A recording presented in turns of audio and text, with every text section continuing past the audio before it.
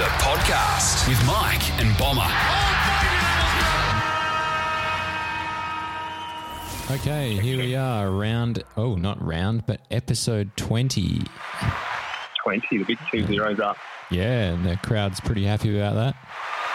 Oh, good. Yeah, you've got complete control over the buttons again. Nice work. I do, yes. You're calling in from Melbourne this week. Yeah, calling in from Melbourne. Just it's probably our second heartland in terms of our listeners. So I thought I'd get over here and interact with some subscribers. Yeah. And I must say today, I'll do a quick shout-out before we get started. I'm actually over here at an educators conference because, you know, we're an industry leader, of course. And bumped into Matt, who's a subscriber, and asked me over dinner, and he said, what are you going to do without Mike? And I said, don't you worry, I'll be giving Mike a phone call later on. So, Matt, cheers for listening and love your work. Thanks, Matt. Good to see that there's some listeners over in the east. Yeah, absolutely. Big weekend of footy, very exciting. It was a big weekend. Day. Sunday, a couple of crackers today. Yeah, there's a couple of upsets, I guess you'd say. A couple of close games. There was 3 decided by less than a goal. So it's quite a good round, I think. Very exciting, and a good footy, and the surprises and the crappy footy tipping continues. Yeah, yep. I knew I should have picked a roughie. I was so tempted by Richmond, but you just backed me in, didn't you? Yeah, I was just a bit worried. Didn't want to go further behind. Yeah, fair enough. So let's get into it with our star and our flog of the week, Mike. So who's your star? All right, so my star or my hero is David Mundy. Going with the going with a bit of a flog last week, and he just let him. Yeah, go on. He was good.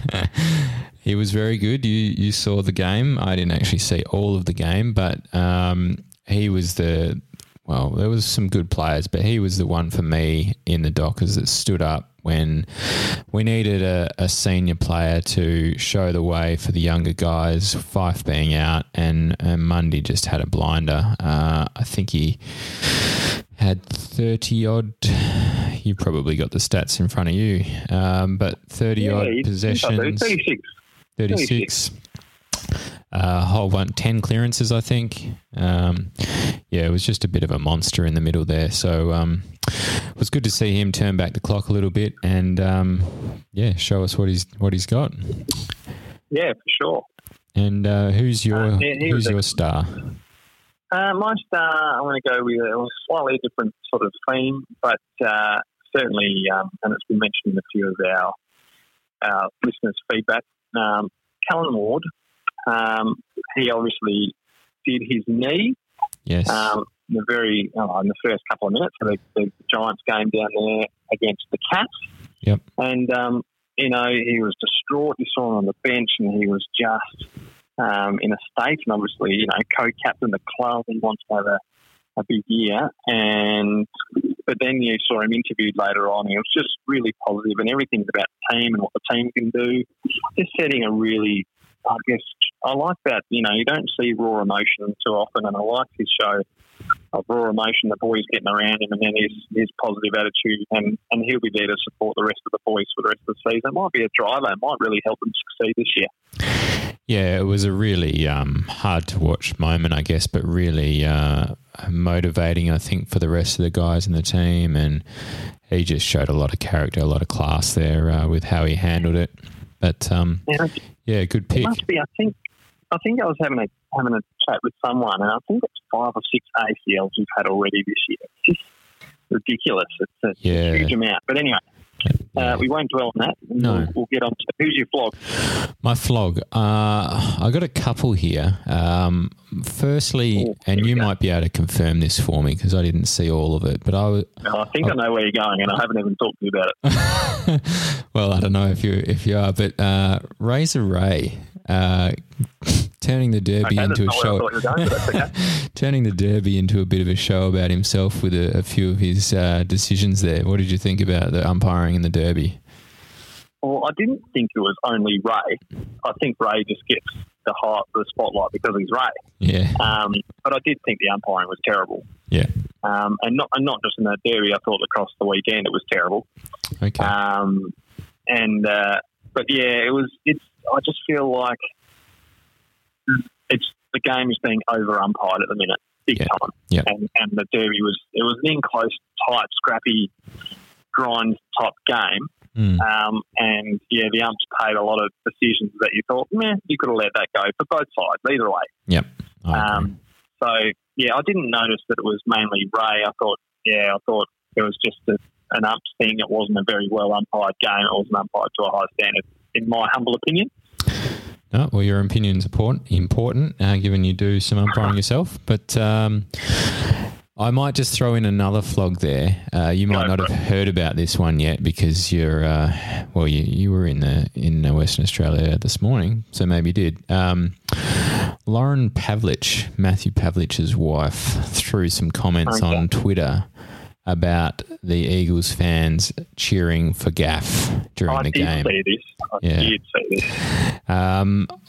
Yeah, she's sort of stirred the pot a bit again with the Gaff Brayshaw issue when we were all sort of just getting over it and putting it behind us, and she's gone and done this and brought it. I wouldn't be surprised if the West Australian tomorrow had that as the front page. It would be very predictable.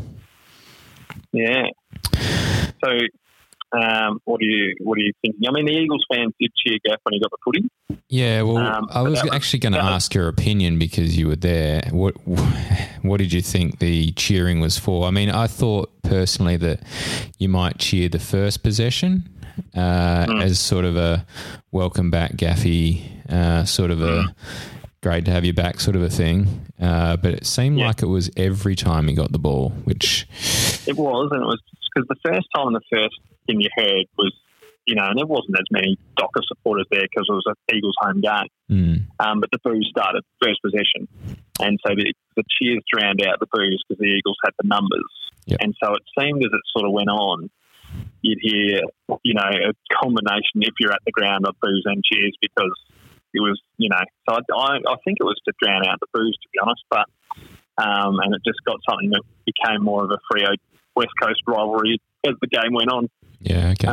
But it didn't. I don't think it's anything to do with the Eagles fans encouraging violence and condoning what Gaff did. Everyone knows Gaff did something really stupid. But I don't know. I think we're building it up to be something bigger than what it needs to in the media, as people in the media do, and all that sort of business. But I think if you ask Brayshaw, I don't think he'd be too concerned about it.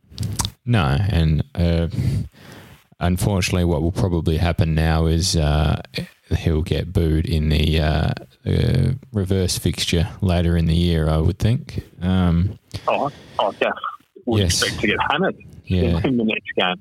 So, but I'm glad that on that note, because I think we were talking about, I think you mentioned that there was a possibility of Brayshaw getting booed, and I'm glad that didn't happen. Yes, no, that was good. If they'd booed him, then that would have been a disgrace. But no, and there was no sign of that. That was all good. All right. Who's your flog? My flog. Well, I went for Danger. Now I'm a bit unsure about this one because it seemed like, and I saw both camera angles on his little clip on Matty DeBoer, who seems to have got another victim. Yep. Because Dangerfield didn't do a lot on Saturday. No. But Dangerous seemed to sort of raise a bit of an elbow, and then DeBoer goes down. And DeBoer's one of those pretty honest footballers who doesn't go down for no reason. No. That's why I seem to think that Danger might be in a bit of strife. And then you see him shrug DeBoer off. He's not looking at him, so he doesn't know DeBoer's gone down, but he seems to have thrown an arm or something back. Yeah, and so the first one sort of got him in the stomach, so he doubled down and went down a bit. And then the second one, because Danger hasn't realised he's gone down, has clipped the top of his head and gone sort of over the back of him while he's sort of had his head down. I don't think there's really enough force there to sort of warrant a suspension, but he probably gets some fine. I think the first one was probably worse because he's hurt him. The second one's just clipped the top of his head and, Yeah, hasn't. Yeah, so it'll be very interesting. Watch this space, which is dumb. You don't do that sort of stuff. It is dumb, And, but that's what happens when you get tagged, isn't it? Yeah, it gets frustrating. And it'd be interesting to see if he does get rubbed out. Obviously, you've had Martin out of the Brownlow race, and Danger is currently the favourite. So it'll be interesting to see if he's rubbed out as well. Yeah, that would be interesting. All right, should we get on to everyone's comments? Let's get on to some comments. Yep. All right, so looking on Reddit, and we love our good people at Reddit getting onto us, Yep. and the elusive man, and we've commented on this, so we won't, but we will shout out to the elusive man. As a Collingwood supporter says, yeah, the footage of Callan Ward was heartbreaking to watch, and we agree with you. But I love this one from Hendo8888. Now, I don't know what that is, but Hendo is a Adelaide supporter, and so he's just sat down to watch the Crows North game. I think feeling great because Port have just been done by Richmond. So he said the best moment was before the game when Port had just lost to Richmond without most of their good players, and we were lining up against a 0-3 team, which is North. And he said the worst moments, everything that happened after that. Yep. So, that's a good one. That's a good comment, that one. It was, I like that. So cheers, Hendo. And yes, it was a pretty ordinary night for the Crows on Saturday night. It was. We'll get into that soon. Yeah. All right. What else have we got here? KL3, best moment when Carlton decided to pick 4 talls and try to get some scoring. And worst moment, we decided 4 foot nothing, borderline AFL capable Gibbons works best as a deep forward. Interesting. Obviously, that didn't work too well for the Blues. No. Well, the Blues didn't do too bad, but again, they fell at the final hurdle. So, Yeah, well, teams probably need to stop thinking that it's the worst thing in the world to lose to the Suns, because the Suns are now 3-1. Yeah, that's right. They've beat. And we'll get excited about them a bit later. All right, what else have we got here? You can pronounce that one. MJF Boy. Boy. Best moment, Roos' first win for the season. Our worst moment, Ward doing his ACL. There's a few that didn't like the ACL by Ward. Yeah, but it's just you go. No, you go. The follow-up comment by Jorf or Korth, who says the thoughts on the comments towards Ben Brown. Now, I think it is Brendan Goddard who had a crack at him. Had a crack at Ben Brown for staging for free kicks and all that sort of business. I think he kicked 4 goals or 3 or 4 goals. He kicked 4. For the Kangas. Yeah, and so obviously Goddard having a crack, and Goddard wasn't one who always attacked the footy and loved to have a bit of a sook. So I don't know. I'm not going to pay too much attention to that. I think we can leave Benny Brown alone. Oh, well, Benny had a good game, but who knows, Mason Wood was in the team today, which made a bit of a difference. And Benny Brown did get looked after by the umpires a little bit today. So, did he? Okay. Yeah, I think, I don't know if it's 1 or 2 of his goals were direct free kicks. So, okay. Interesting. All right. I might not get votes from you later.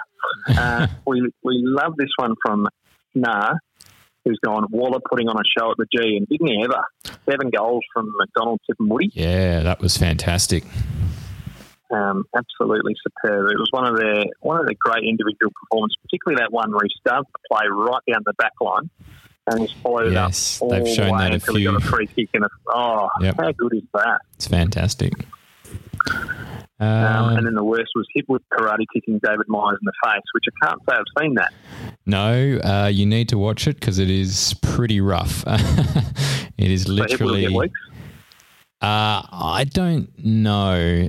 It was definitely not intentional in my opinion, but he's, got studs in the face. So, it's sort of Hipwood going up for the mark and Myers coming back with the ball, but then all of a sudden turns his face to face Hipwood, who has his foot sort of in front of him to protect himself, and gets studs across the face. So, it was not a pretty sight.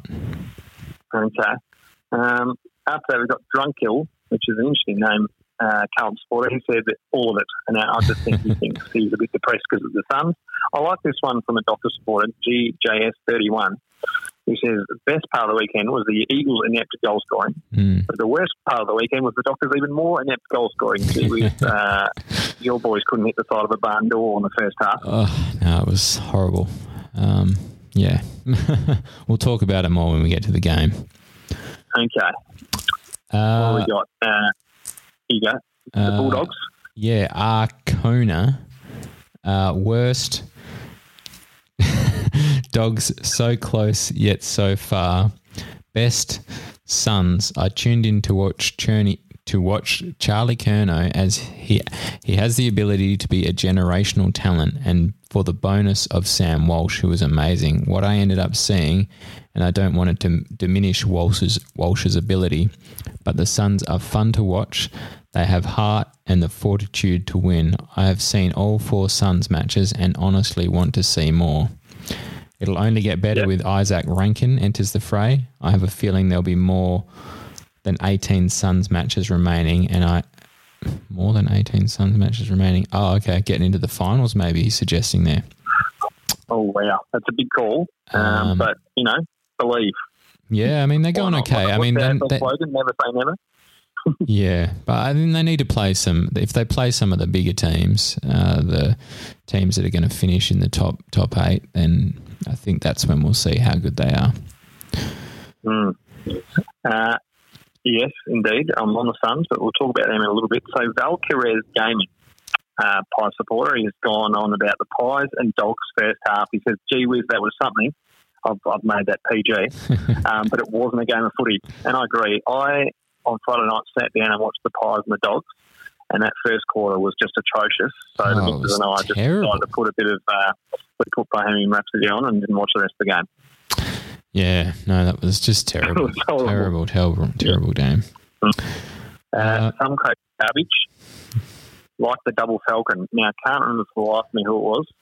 No, I can't actually remember seeing it either. So, no, it happened. It was a good one. So it might be in the Sydney, Melbourne highlights package. And the worst was the Game of Thrones. And I agree. Foxtel just doing a bit of promo. There was no need for it. Get rid of it. It was terrible.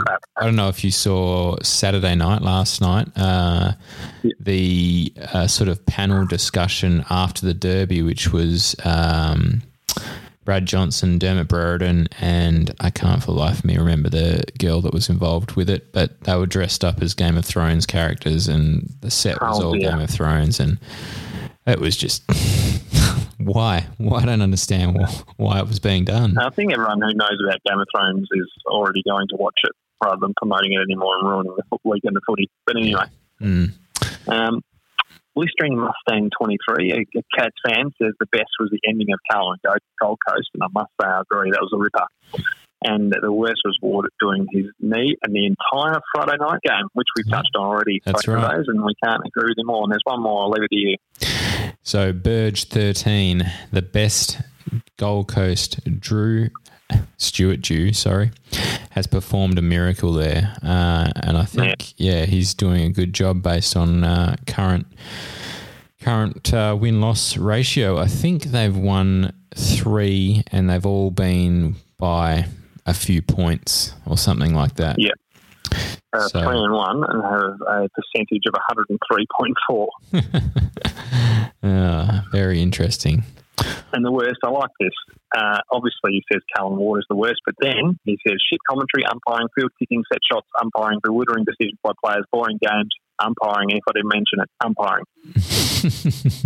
And we already touched on that being a bit average, but I think the over-umpiring is getting a bit much, and they need to start umpiring every game like it's a grand final.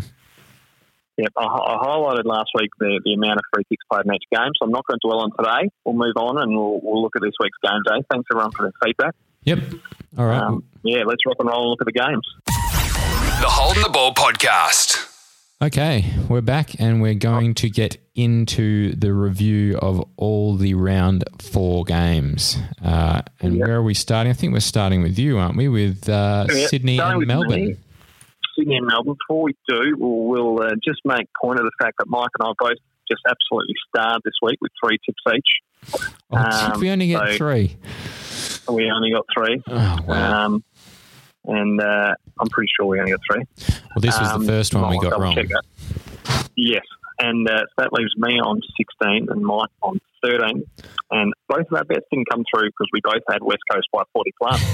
So yeah, I also had Treloar to get 30 plus possessions, and I think he had 25 or something.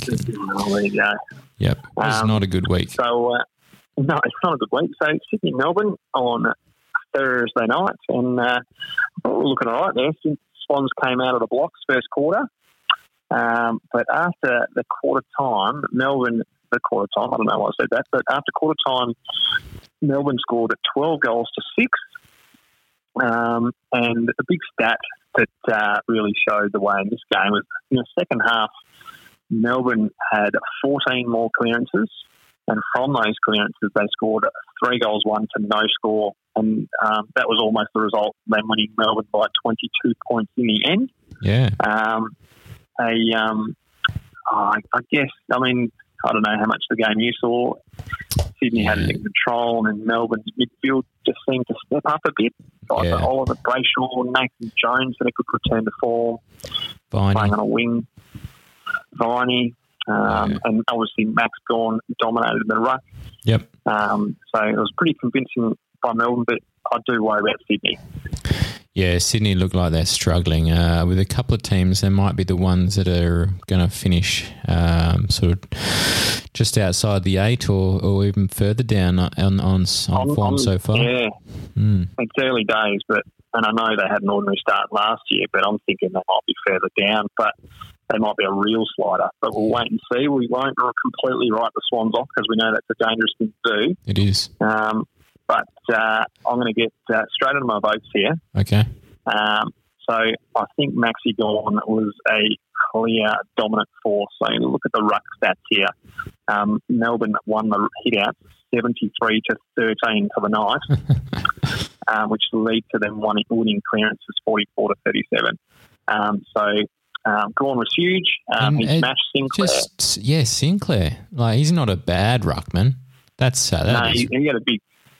Yeah, he smashed Carlton's rucks the week before, Sinclair. But yeah, Maxi, he had a bit of a chop out from Bruce. So special mention Bruce. He kicked a couple of good goals too, by the way. Yeah, he did. Ripper goals. But Maxi, he was everywhere. He had a huge night. So Maxi gets my 3 votes. I've given 2 votes to Isaac Heaney, who played well. He had 23 touches at 91%, so he used the ball well. 13 of those possessions were contested, and he had 8 tackles. So I thought Heaney was once again good for the Swans. Yep. And I gave 1 vote to Nathan Jones, who really responded to some criticism about his leadership, about his place in the team, with 21 touches and 3 goals. I thought he was really important, including up what a goal that I thought was the sealer. Was a good kick from about 40 metres out on the slide angle. So well done to Nathan Jones. Good to see him back. He's sort of a heart and soul player, so it's good to see him going well. He is, yeah. I think if he's going well, then the team sort of lifts with his sort of energy, I think. So, interesting. Sweet. Melbourne got their first win of 2019, so maybe this is the turning point for them. Maybe. We'll see how we go. So on to Friday night with you at the MCG. Yes, Friday night, and the really boring game, at least the first half, was terrible. Very slow start. It was, the score at quarter time was 1-2 to 0-3. So just... I don't know about you, but that's exactly what I'm after on a Friday night. No, that's terrible. So I wonder if the Pies and Dogs will ever play on Friday night again. I'm not sure that they will. So they started playing that kick mark sort of style, West Coast style of gameplay, and it was just, there was no risks being taken, nothing. So nothing happened. The only thing that did happen in the first quarter was Chris Mayne in his 200th game going down with an injury. Which, he went down early, didn't he? Yeah, in the first few minutes or so.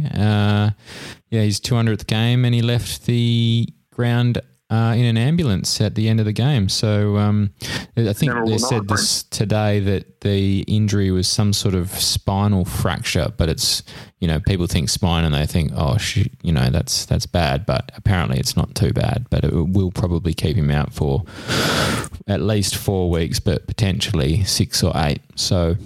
All right. And he's been really important for Collingwood. He has, yeah. So after that, the Dogs kicked 5-1 to 2-3 in the third quarter. So they were up by 5 points at 3-quarter time. And then the Pies took over and kicked 4 of the last 5 goals of the game to win it. I guess the highlight here was the ruck dominance by Grundy. He had 60 hit-outs to, I think it was just English's hit-outs, 6. He had 6 hit-outs. It's a domination, isn't it? I mean, he's super young and that, but, you know, that is an absolute domination. 17 of those 60 hit-outs were to advantage as well. So yeah. We've got 2 just really dominant rucks in the competition, don't we? We do, yep. Them 2. I think they were the 2 that we picked in our team at the beginning of the year.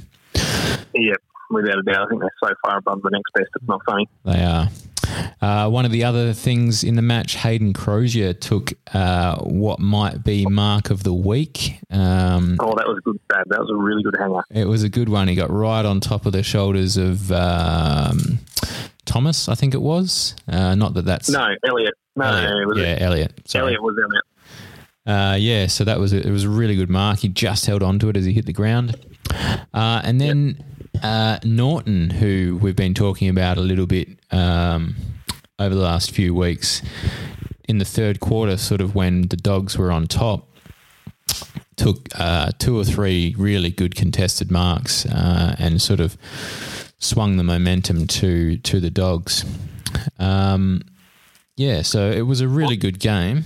He's their target now, Norton. He's looking really good. He's looking like the future looks bright for the Doggies fans. It sure is. So my votes for the night, we've gone with Grundy. He was clearly, I think, the best player on the pitch. He had 23 disposals. Well, this says 58 hit-outs, although I thought it was 60. 8 tackles. Maybe someone else chipped in with a couple.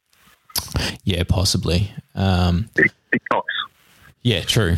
So it was just dominant. I think he had 6 clearances as well himself. And then 2 votes I went with. Sorry, I'm just flicking between notes here. Bontempelli, I went 2 votes. Bontempelli had a really good game, had 36 disposals, 16 contested, 8 clearances, 6 tackles. Yeah, it was just 7 inside 50s. Was really, really good. Every time he was near the ball, it was really classy and, he was able to hit targets. He's going all right, Bont, at the moment. He is. And then my last vote I gave to Adams, who was looking pretty good during the night. He had 28 disposals, 11 contested. What else did he do? 6 clearances, 8 tackles, 5 inside 50s. Yeah, so a really good game from Adams as well. So that's my 3-2-1. All right. And then you've also got the next 2 games. So, okay. As you were. Carry on.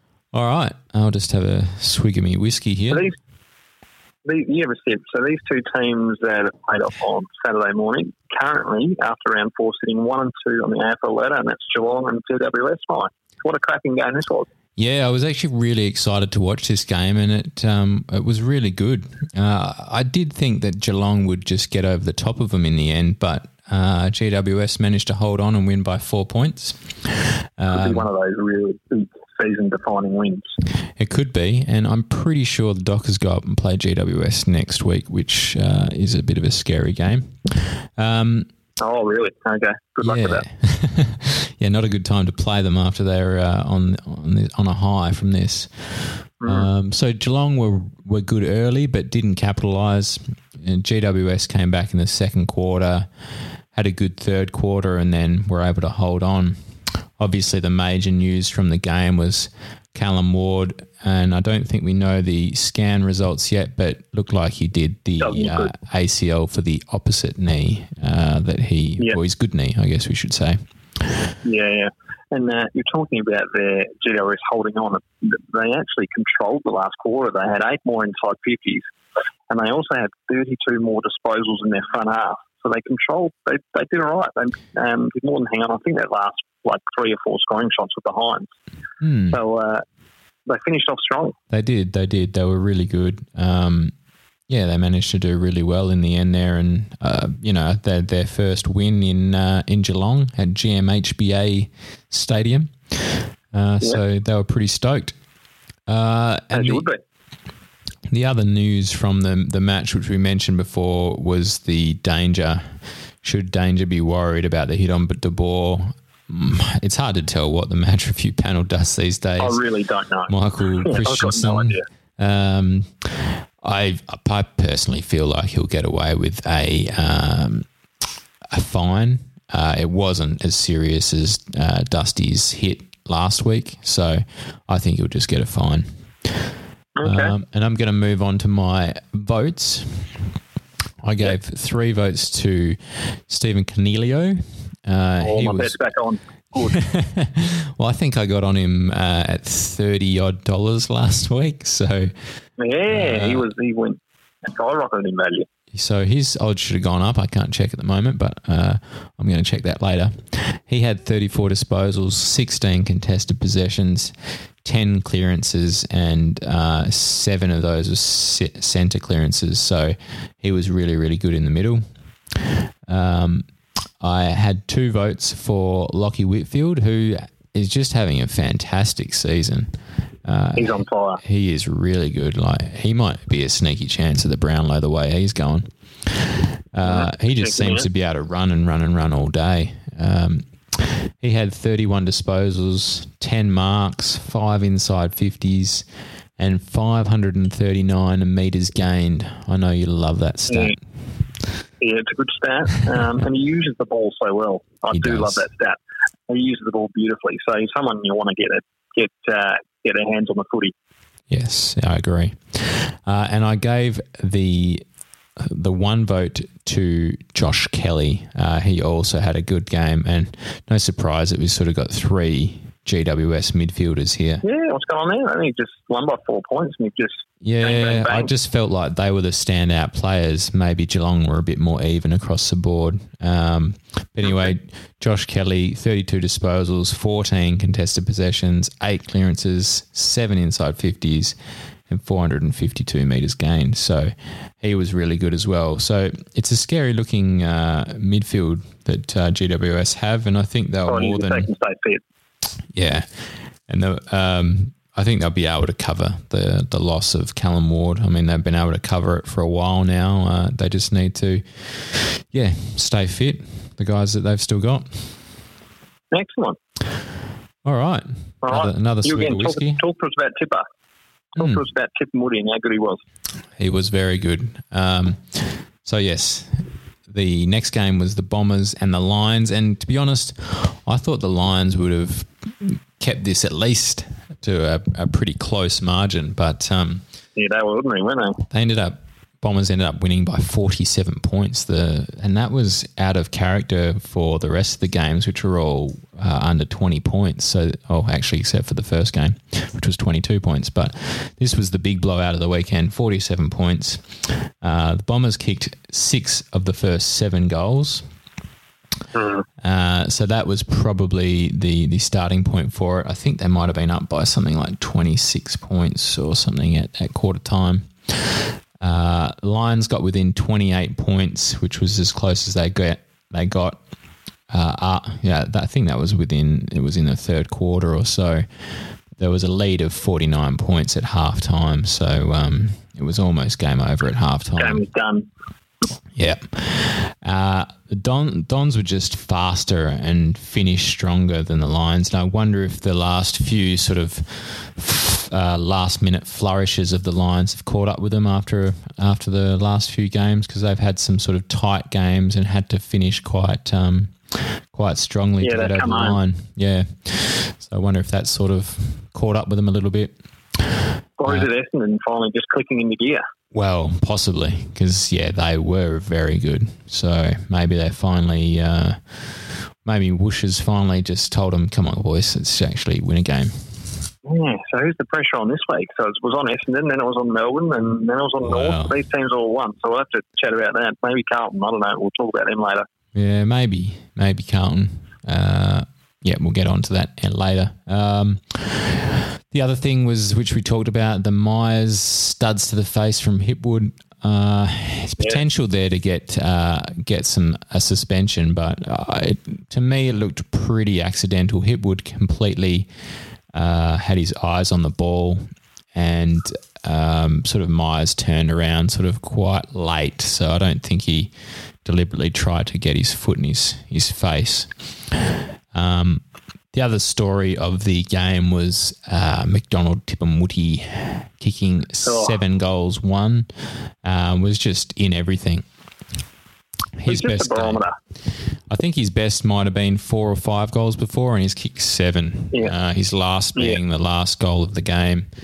Was just fantastic. And, as you said, he is a bit of a barometer for the Dons, isn't he? Yeah, and he's just one of those players, and I mentioned it last week. I think I gave him a vote or two last week. I'm sure you'll give him more than that. But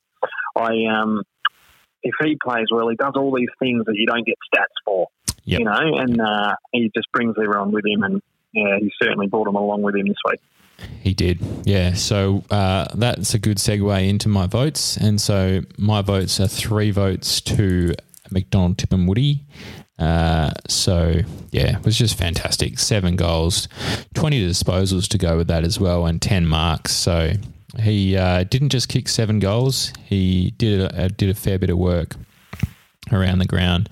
And then there was that one where, he was in defence, and he was basically ran past 5 or 6 Brisbane players on his way into the forward line to kick a goal. So, it was outstanding. Well, he dropped the mark, but then he ended up getting a free kick. Absolutely just shattered. Yeah, he was tired. I gave 2 votes to Lachie Neale. Again, he was dominant in the midfield, although I think Essendon's midfield in general dominated. Lachie Neale was the one that stood up for the Lions.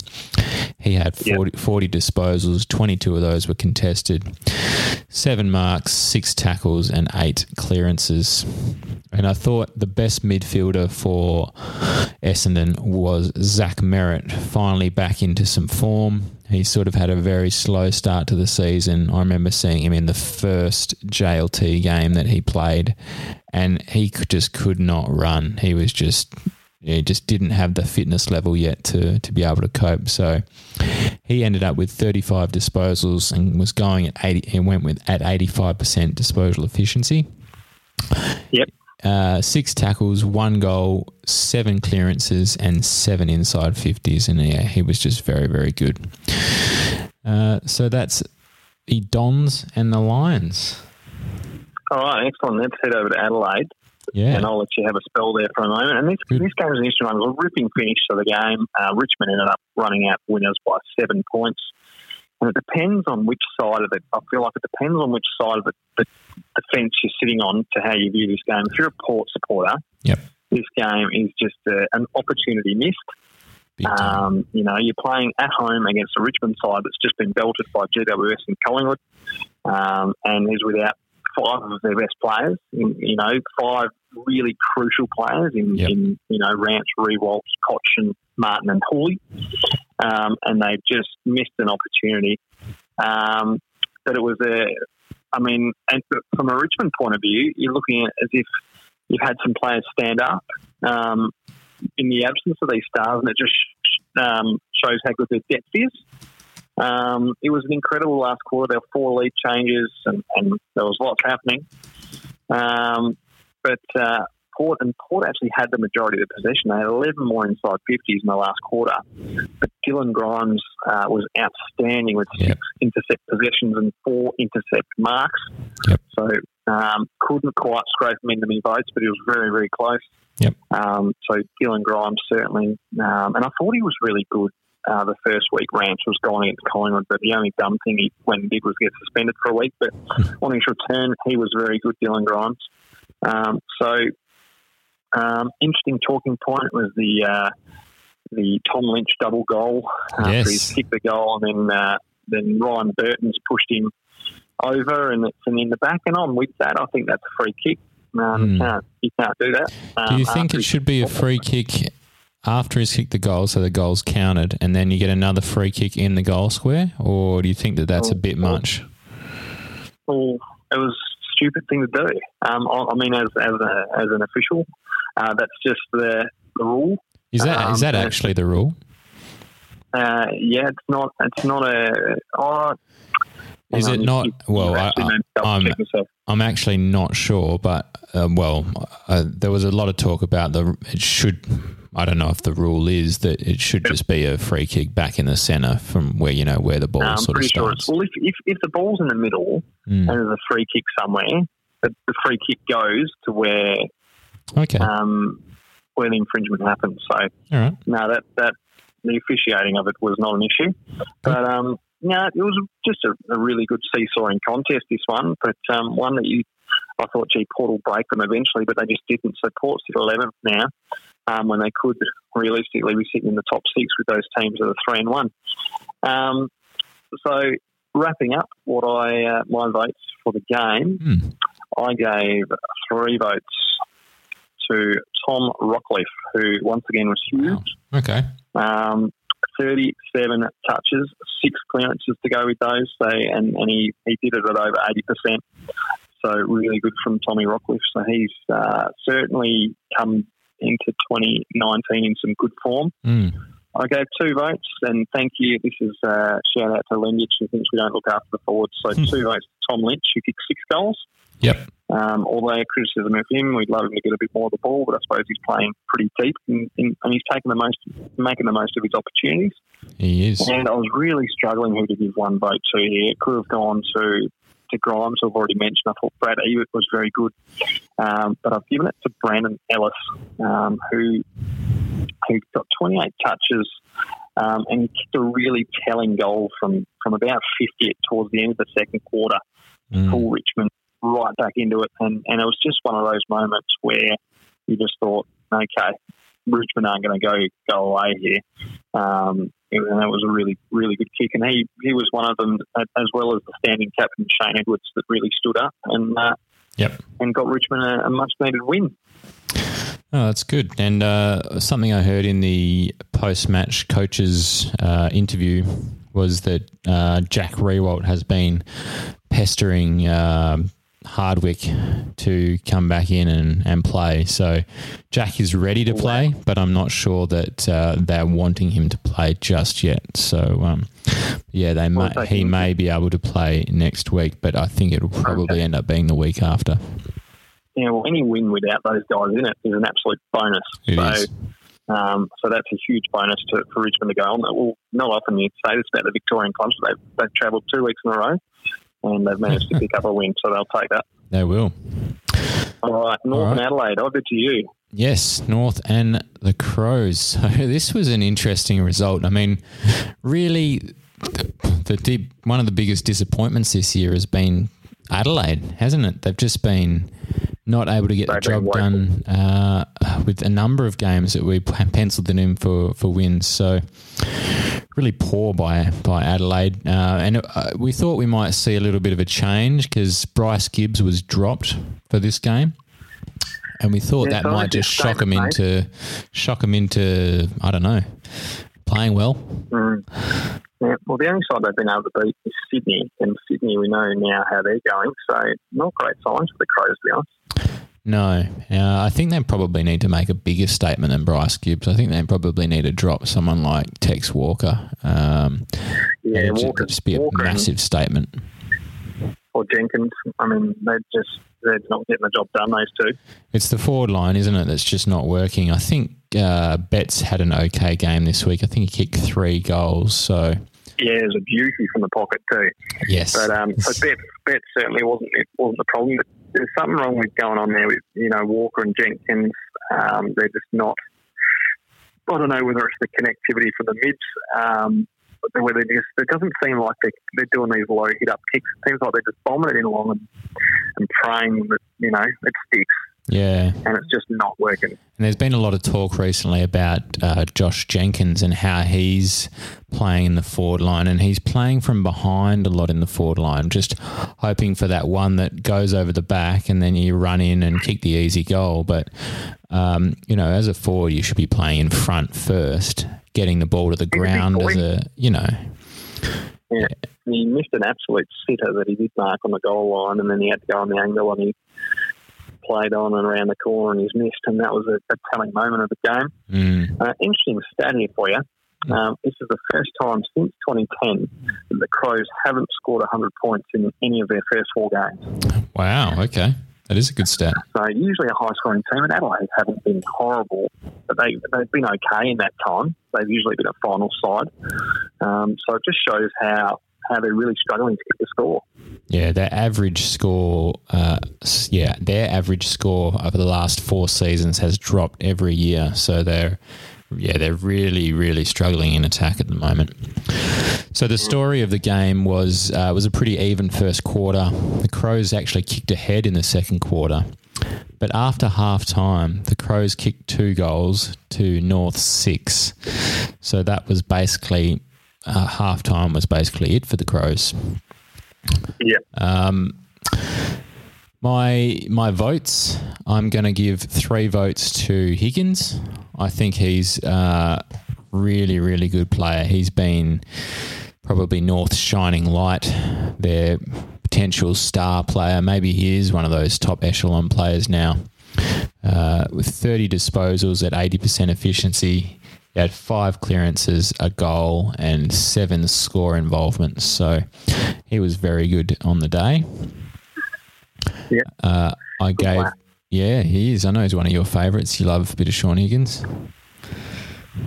I went with the 2 votes to Tarrant.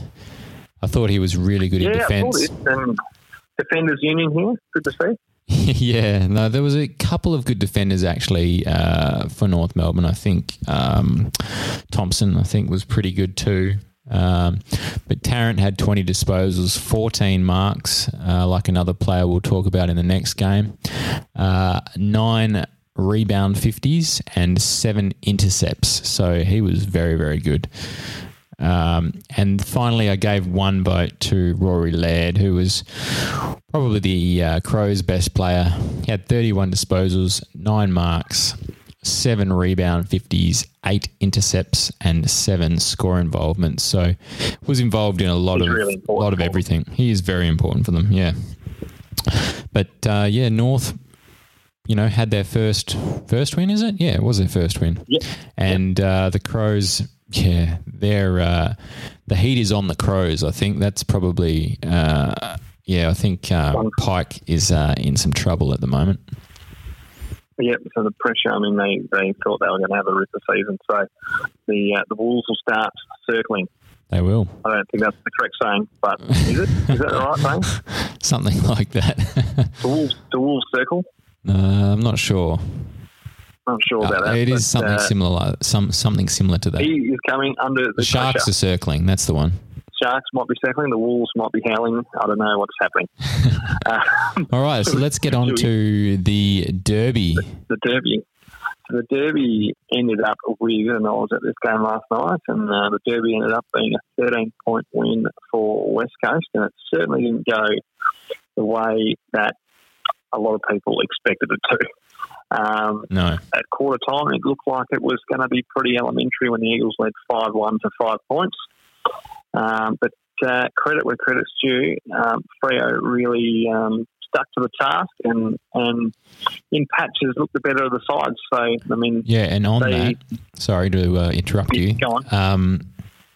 Freo actually outscored the Eagles in the second, the third, and the fourth quarter. So it was the first quarter where the Eagles were dominant, and then after that, on the scoreboard at least, the Dockers were better.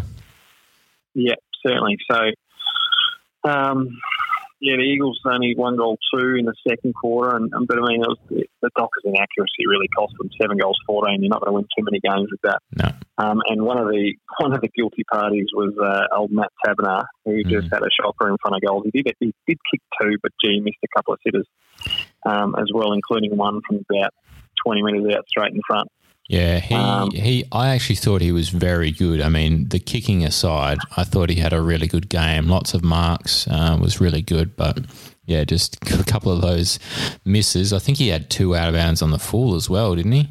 Something like that? Yes. Yep, he sure did.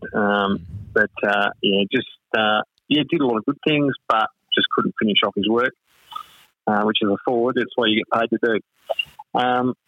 I thought that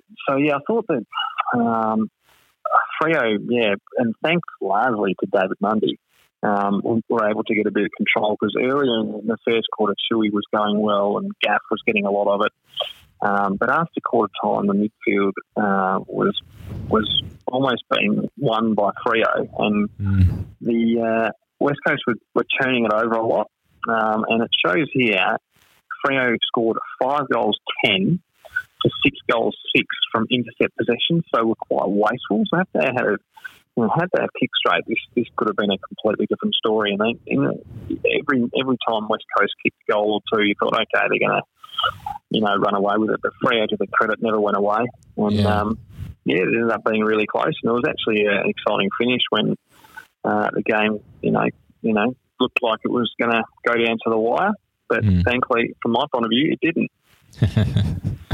I thought that the standard overall was quite poor. It was really congested. It seemed a bit slippery. It did look a bit dewy, didn't it? Yeah. Yeah, the skill level wasn't great. But it's not going to be a derby that's replayed as a classic, safe to say. No, definitely not. Eagles just happy to walk away with a win. The form at this time of the season isn't really that important. It's about getting the win. It was interesting. You go. Yeah, I was just going to say, and Simo said after the game that they was sort of a bit surprised about how well the Dockers played, that they were better than, his quote was, I think they're better than what some people think. So, they were better than what I thought as well. Well, there you go. So now I think Simo was saying, that a lot of people don't quite know where Freo are at the moment. And that, they're still sorting themselves out. But it was interesting in listening to both the press conferences. Simo said, talked about the game being a real grind. And sometimes you're happy getting a win in that circumstance. And certainly we know Ross Lyon loves making it a grind. Yep. And Ross was asked in his press conference, he was asked, driving home tonight, will you be happy or disappointed? And he said, I can't answer that at the moment because I'm not home. So Roscoe, just being his usual quirky self in the press conference there, just giving them nothing. But surely, I don't know, as a Freo supporter, I guess you'd be happy you didn't get belted like some of the predictions. Like I think the average prediction in the Saturday's paper was 38 points. Yeah, well, we both had them in the multi as 40 plus the Eagles to win by more than 40, which I think was very possible. So the Dockers surprised me and was pretty happy with the result in the end, although you sort of think, well, if they kicked a bit better, you could have even won the game. But, Yeah. I was sitting next to it in my Eagles spot. Quite an old-fashioned, old-school sort of West Coast supporter. Yep. And hates it when the Eagles do their kick-to-kick thing around the back line. Hates all that. Just kick it. And I just did remind him that style of play did win the boys a premiership last year. He goes, but enough's enough. I'm like, I'm quite happy watching them do what they do well. But he said at the end of the game when he left, he stormed off after the final siren. He goes, I've got better ways to spend my Saturday night. And I said, well, good on you, mate. But so if you don't want your membership, there's plenty of other people that would take it. So it's not always going to be the 100-point win that you want it to be. But, you take the win. So on to my votes. Yep. And I sent you probably 3 or 4 texts where I've changed my votes for this game. You have. I'm not actually sure what you're going to say here. So, I ended up giving, and I should have. He was right in the discussion for West Coast for votes for the game against Collingwood, but I'm going to give him the 3 votes here, and that's Brad Shepherd. Yep. So Brad Shepherd had 27 touches, and I really thought that when Freo's mids got on top, the Eagles' defence stood up, and I really do think that the Eagles' defence is the strongest part of the side. So Shep, 27 touches, he had 10 intercept possessions and 14 marks. And the most impressive thing for me is that he went at 100%. And Shep's not, I mean, he does get involved in a bit of that sideways movement, but Shepherd more often than not does go down the line, and he does try and take the play on probably a little bit more than some of the others. Yep. So I just think Brad Shepherd very underrated from the Eastern Seaboard. Definitely. I think he was superb. And before I looked at the stats, I was thinking, yep, Shepherd was the best. And then I was second guessing myself when Hearn won the medal. Yep. And then listening to 6PR on the way home, I changed my mind again. But anyways, 2 votes I think had to go to David Mundy. So he was outstanding, 36 touches, 23 of them contested. And in my stat, he had 529 metres gained. And in my opinion, was the main reason Freo got back into the contest and didn't go away. So he was just outstanding, and some of his delivery as well was exceptional. He was clean, and he was just in the clearances. He was really, really good. And I gave 1 vote to Shannon Hearn, who won the Glendinning Allen medal. 32 touches with 15 intercepts. He was really good in some one-on-ones, and his long kicking and disposal in defence is such a weapon for West Coast. So they're my 3 votes. All right, that's a good 3 votes. There you go. So shall we head on to the 2 games from Sunday? Yeah, so let's move on to the first of the 2 on Sunday, which you covered the first one, which was the Suns and the Blues, which was a nail-biter in the end. Nail-biter. So if you get a minute and you haven't watched this, just watch the last 30 seconds or so, because it was outstanding stuff.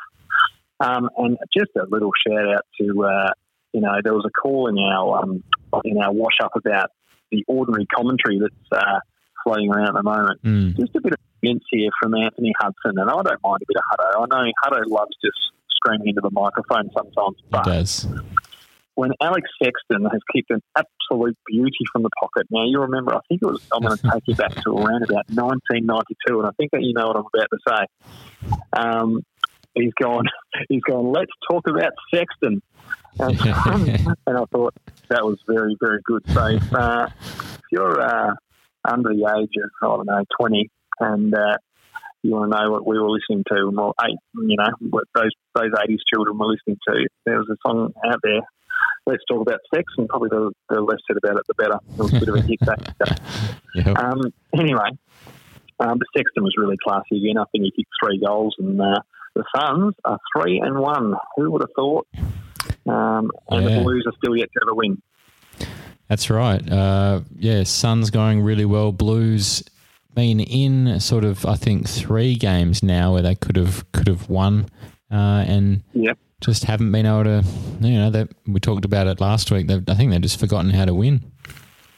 Yeah, and then gee whiz, the Suns almost let them. So Sexton has had a shot from 50 odd metres out, and Peter Wright should have left it. Has gone to take the mark and has slipped through his hands through for a point. He thought the Suns have missed their opportunity, but they live to fight another day thanks to a sensational little round the corner goal from Jack Bowes. Yes. So really good from him, and he was my other contender to be my star of the week, Jack Bowes. So really good for him.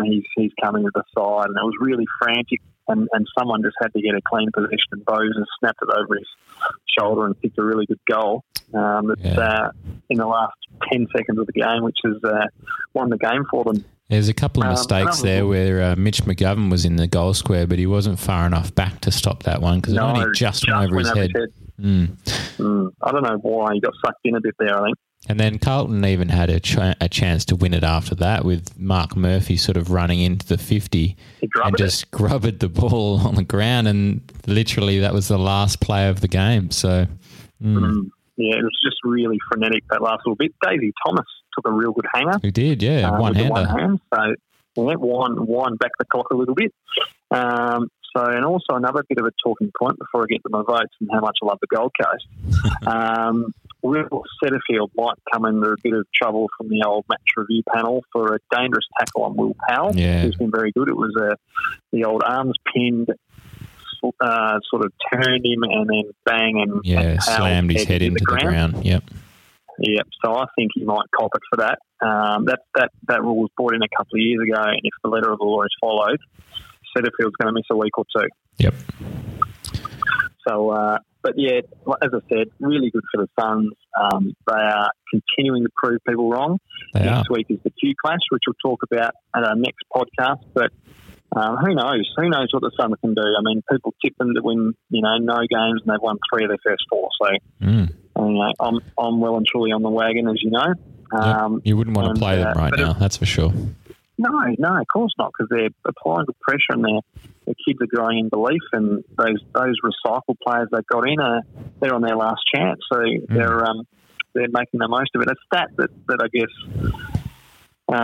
tells you a lot is that the Suns kicked 3 goals to 0 from 450 stoppages, so they're doing all right from stoppages, and they got that big Jared Witts in there knocking it down to these good little forward mid-type players, and they're going really well. So, on to your votes. My votes. Hey? Yeah, my votes. Yeah. So 3 votes, I think, has to go to Paddy Cripps, who was excellent in the losing side. He had 30 touches, 2 goals. 19 of those 30 were contested. 5 contested marks, if you don't mind. 12 tackles, 8 clearances. Now, that's not you can't go past that for 3 votes. Yeah, he's a beast. Yep. Absolute beast. And I gave 2 votes to little Gold Coast Dynamo Took Miller, who had a club record at 9 tackles to quarter time, if you don't mind. But ended the game with 14 tackles to go with his 31 disposals, and he was in amongst everything. I thought most of the Gold Coast 4-8 forward was set up as a result of Took Miller dishing off a handball, loves dishing off a quick handball and tight Miller, and he played really well. Yep. And 1 vote to your man, Sam Walsh. I think he'll get the Rising Star nomination this week. 28 touches, including 13 of those contested. Had 6 clearances and 6 score involvements. So I think Walsh will be around for Rising Star nomination. Well, he's definitely been very consistent, and there wasn't sort of another standout youngster this week, I don't think. So he might be in with a shot. The young bloke, and his name's escaping me now, from Richmond. I think it's Ross. Sydney Stack? No, there was another bloke who made his debut for Richmond this week. Had 25 touches on debut. I'll look up his name when you're talking about the next game. But he went really well. I think he had 25, but I think Walsh will do better anyway. All right. Well, I'll start talking about the next game, the final game of the round, which was the Saints versus the Hawks. And I think we're a bit surprised by this result as well. We're probably expecting Hawthorn to just roll over St Kilda, but St Kilda won by 5 points. And sorry, Jack Ross. Sorry, what? So, Jack Ross, get around him. Oh, okay. That's the Richmond guy. Yeah. Okay. Okay, sorry. Go. Yeah, so this was a good game. It was quite a tight game, actually, for most of the contest. And I thought Seb Ross was really good early. I can't remember exactly. He had 14 possessions to half-time, I think it was. It was really good. Another one that's sort of an up-and-comer, Rowan Marshall for St Kilda, their ruckman. Yeah, he's been really good. He's been really good, and I don't know really where he's come from. Is this his first season, do you know, or has it been around for a season or 2? Rowan Marshall, I think he's been on the list. He's certainly not a new draftee. But they needed to find someone because they had, Tom Hickey went to West Coast. And then Billy Longery is obviously the other ruckman there. So I mean, he's a 23-year-old who, there we go, he hasn't been around for too long. He was taken 10th pick in the 2016 draft. So he's been around for a little bit. Only played 15 games. Yeah, all right. And so probably the story of the game really was the Hawks' injuries. Frawley went down with a hamstring in the second quarter and didn't return.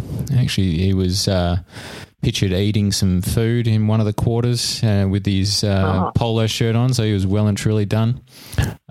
Stratton went down concussed in the third term. Connor Nash had a hamstring injury. James Cousins, I think, might have rolled his ankle at one point, continued to play, but not sure he had the same influence. Daniel Howe had a cut to his face. Isaac Smith had his right hand looked at, and Chad Wingard suffered a nosebleed. And Impey as well. Gee, it's all happening. Impey was sore, got a heavy hit on the boundary late in the game. So it was just like all of the Hawks were going down, and obviously they had a couple that were out of the game quite early and their rotations were down. So I dare say if some of these injuries didn't happen, Hawthorn might have walked away with it. But in the end, St Kilda held on by 5 points. And I think it was last week that St Kilda had a couple of serious injuries to Burgoyne and someone else. Shields, yeah. So they're struggling a bit in the injury department, aren't they?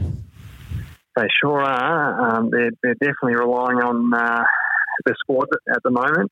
But, going okay. Scully was good, I noticed. 26 touches and 2 goals, and he's...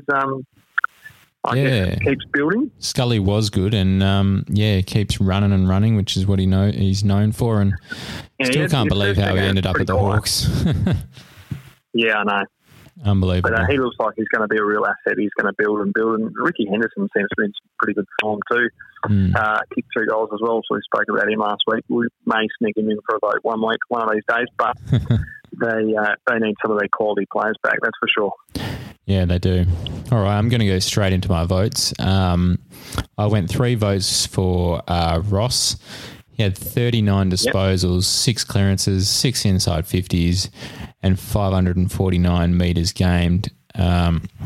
He was really good. I think everything St Kilda did that was good coming in from the midfield, he was just, running big left foot into the forward line. It was really good to see. And he's been a good player for a long time now, I think, but probably just starting to stand out a bit more. Yep. I went 2 votes to James Sicily. I thought he really stood up today with Frawley going down early. Stratton went down as well. He could be anything, Sicily. He could, He could be absolutely anything. Yeah, I always thought he was a fantastic forward, and they've been playing him back. And I know they're just, very good at both ends of the ground. Does get a bit angry at times, which St Kilda were trying to play on today. Every opportunity they were trying to make him throw a punch or something. So it was quite funny.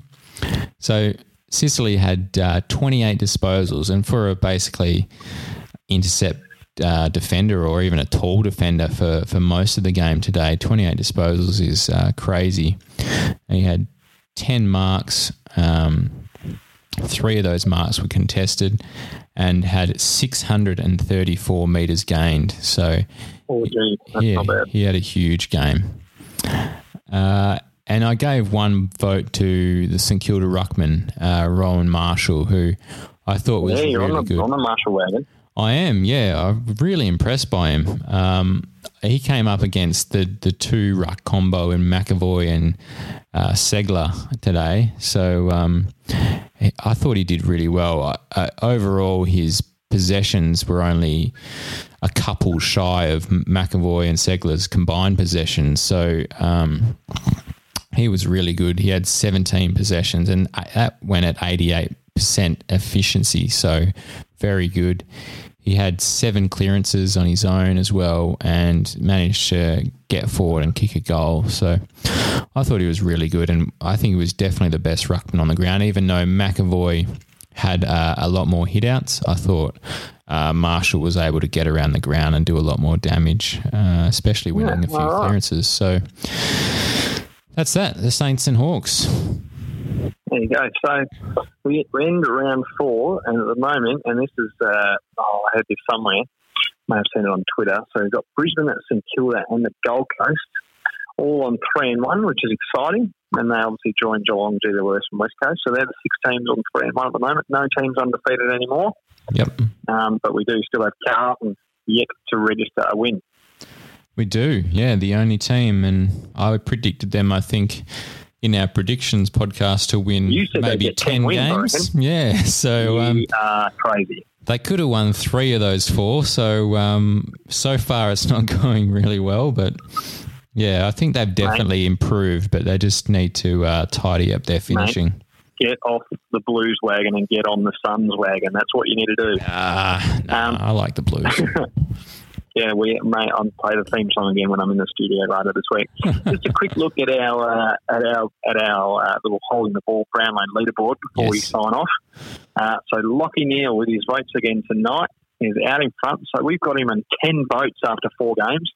So Lachie Neale will be off to a good start. Followed not too far behind by Rockliff, who's moved along to 8 votes. Cripps on 7, so they're our top 3 at the moment. Yep. And then 3 players on 6 votes, and that's Dangerfield, Whitfield and Coniglio, and certainly watch out to see what happens with the Dangerfield little incident with De Boer there. So they are our top vote getters at the moment.